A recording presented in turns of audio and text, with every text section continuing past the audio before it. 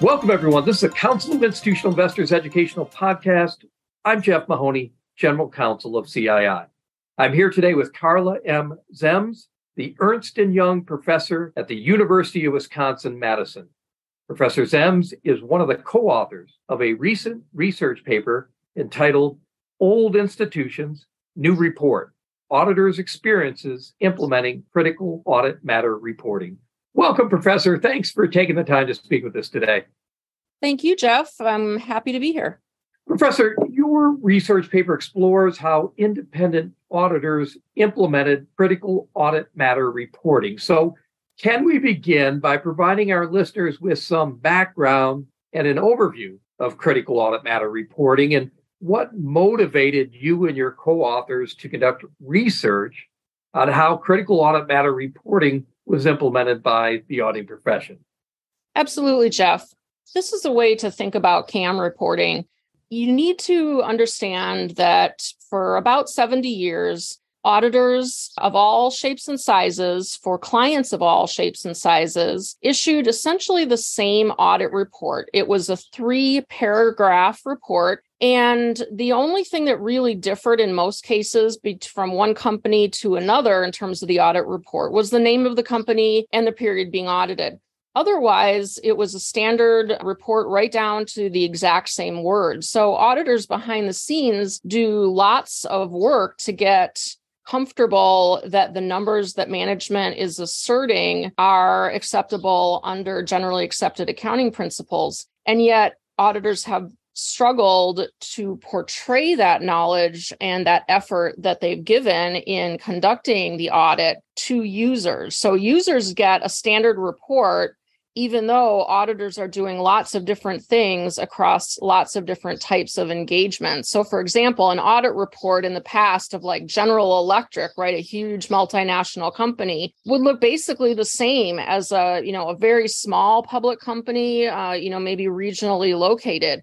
And we all know that, of course, the audit would have been very, very different for those two types of entities. So the old reporting model just didn't allow auditors to express themselves and help users understand the things that, let's say, kept them up at night and what they did about those things in the audit. So critical audit matter reporting is the intended solution to that problem.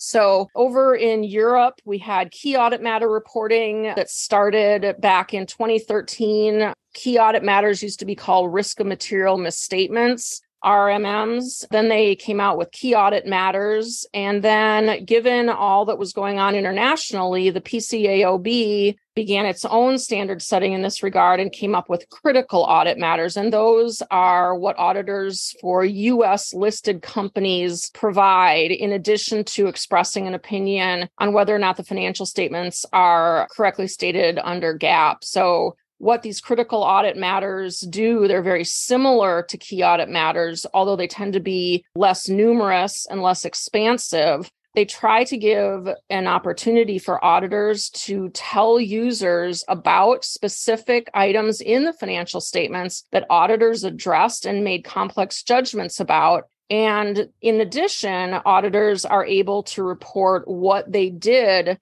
to gain comfort that those numbers and disclosures that management's making are appropriate under GAAP.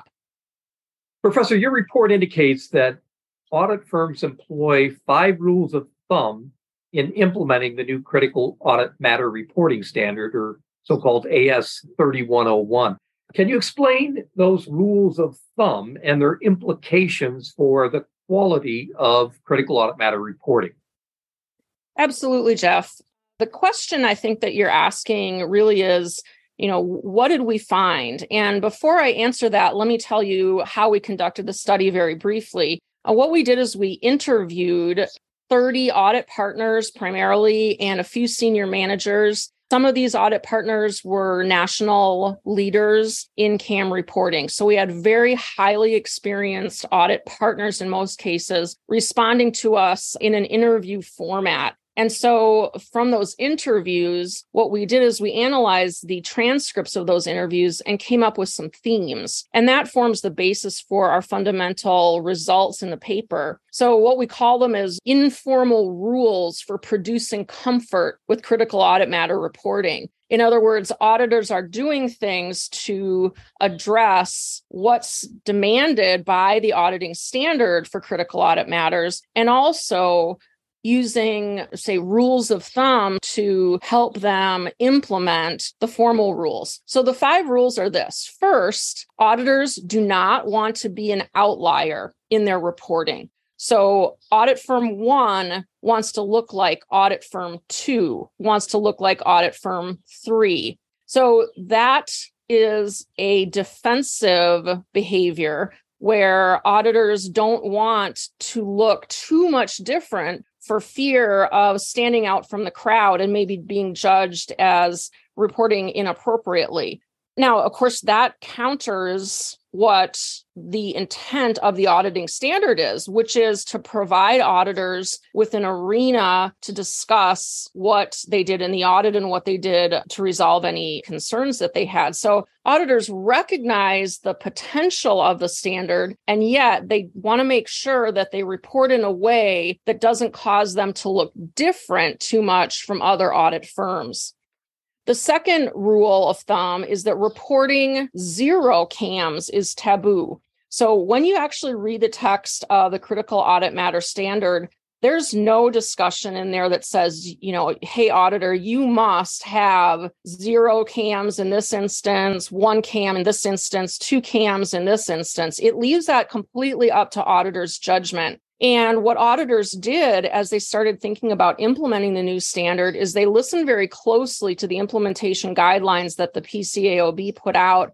And what they concluded is that reporting 0 CAMs is a no-no. In other words, the PCAOB is expecting that there's at least 1 or more significant judgments that kept auditors up at night when they conducted these audits. So the PCAOB is, the way that auditors are interpreting this is that the PCAOB is saying, hey, don't tell me that there's no significant, risky, complex judgments. There must be at least 1.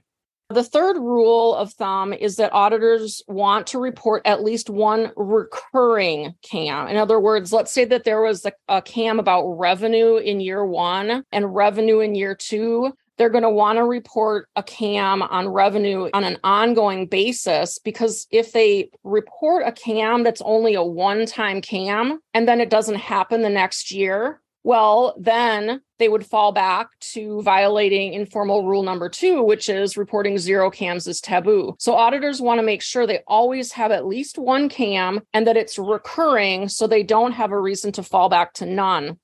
The last 2 informal rules of producing comfort with CAM reporting are number 4, that auditors want there to be no surprises for the client and the audit committee. They do not want to spring anything on the client or audit committee at the last minute that the client is unaware of. Now, remember, CAM reporting is not intended to provide any new information about the financial statements to users. Rather, it's intended to discuss what auditors felt were the most complex, difficult judgments. So auditors aren't supposed to be providing any new information per se. So you might say, well, if they're not providing any new information, why would the client be worried? Well, clients are always worried. Audit committees are always worried that the auditor is going to say something that, say, analysts or users find surprising. And so the client really wants to know what the auditor's CAMs are going to be well before year end, well before the audit report is issued, so that, for example, they may ameliorate auditors' concerns in the area of the CAM and perhaps end up where the auditor doesn't feel a CAM needs to be reported in the end. And then finally, the 5th informal rule for producing comfort is that there's no surprises for investors. Auditors are aware that investors care about stock price volatility. So auditors try to not rock the boat in terms of providing information to the market that would cause a surprise, a negative surprise, or even a surprise that just leads to volatility in the stock price, which is undesirable. So with these 5 rules of thumb, auditors, if they implement these, they feel comfortable when they're issuing their CAM report that they're not going to have a client that's angry with them, an audit committee that's going to fire them, management that is angry with them and is therefore difficult to work with in the future. They're hoping not to have any litigation. And they're also hoping that the PCAOB does not end up using CAM reporting in an enforcement action that highlights something that the PCAOB is concluding that the auditor did wrong.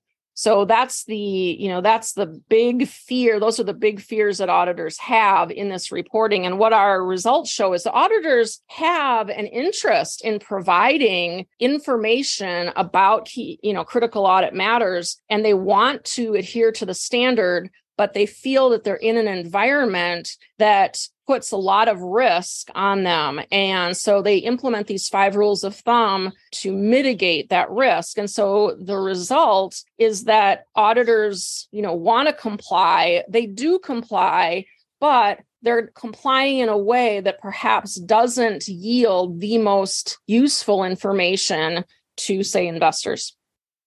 Professor, your report concludes that the Critical Audit Matter Standard, or AS 3101, has potential to dramatically increase the audit report's usefulness. So can you discuss the basis for that conclusion? Yeah, so if you think about the fact that critical audit matters are not intended to provide users with any new information about the items in the financial statements, rather they're intended to target users' attention toward areas that the auditor felt was risky, complex, judgmental. And then the auditor says, hey, these are the areas that I worried about. And by the way, this is how it affected the conduct of my audit. So it provides a look that investors or users didn't have before. It helps them understand the accounts that when they're looking at the balance sheet or the income statement, let's say the auditor highlights revenue as a critical audit matter. Well, now investors can look at the revenue line item, look at the footnote disclosure, and know that what was disclosed by management was very complex, very judgmental, and the auditor was very concerned about whether management's assertions were accurate. So in other words, it's kind of like auditors are helping users to understand where uncertainty is the greatest in line items on the financial statements.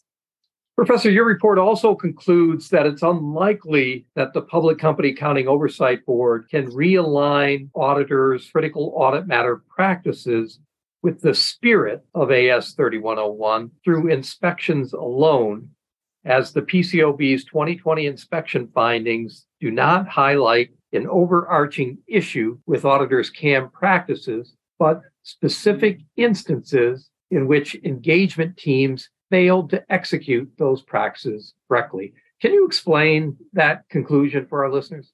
Yes, essentially what we're saying is that inspections alone, or the threat of having a PCAOB enforcement action revealed to the public via the PCAOB's website, is something that auditors want to avoid. So they're faced with, on one hand, wanting to provide useful information to users, wanting to comply with the spirit of the critical audit matter standard. And on the other side, the highest risk that they face is, say, litigation or PCAOB enforcement actions. So their auditors are in this place of trying to accomplish 2 objectives, being useful while not getting themselves in trouble. So helping or telling auditors that they're doing the wrong thing very publicly through an enforcement action or findings in an inspection report only makes auditors more worried about what they're saying in their critical audit matter disclosures. It doesn't make them feel reassured that they're not going to get in trouble for what they say. So inspections and enforcement actions are a big negative, heavy stick that auditors are afraid of getting hit with.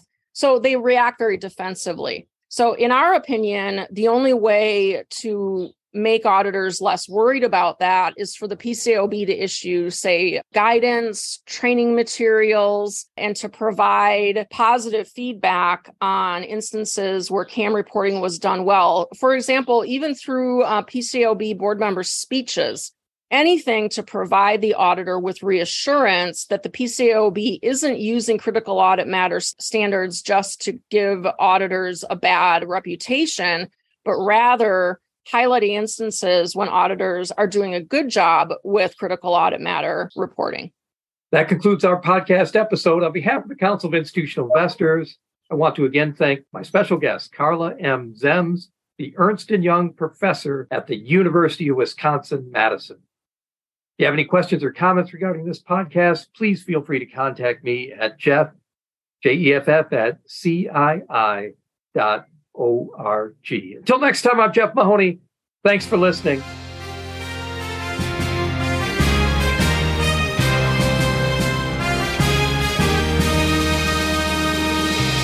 Thank you for listening to this episode of The Voice of Corporate Governance, brought to you by the Council of Institutional Investors. The Voice of Corporate Governance is a free, non-sponsored podcast that highlights critical developments in corporate governance and other important issues affecting institutional investors. The views expressed by those interviewed on the podcast do not necessarily reflect the views of CII or its members. For more information on CII and its policies on corporate governance, please visit our website at www.cii.org.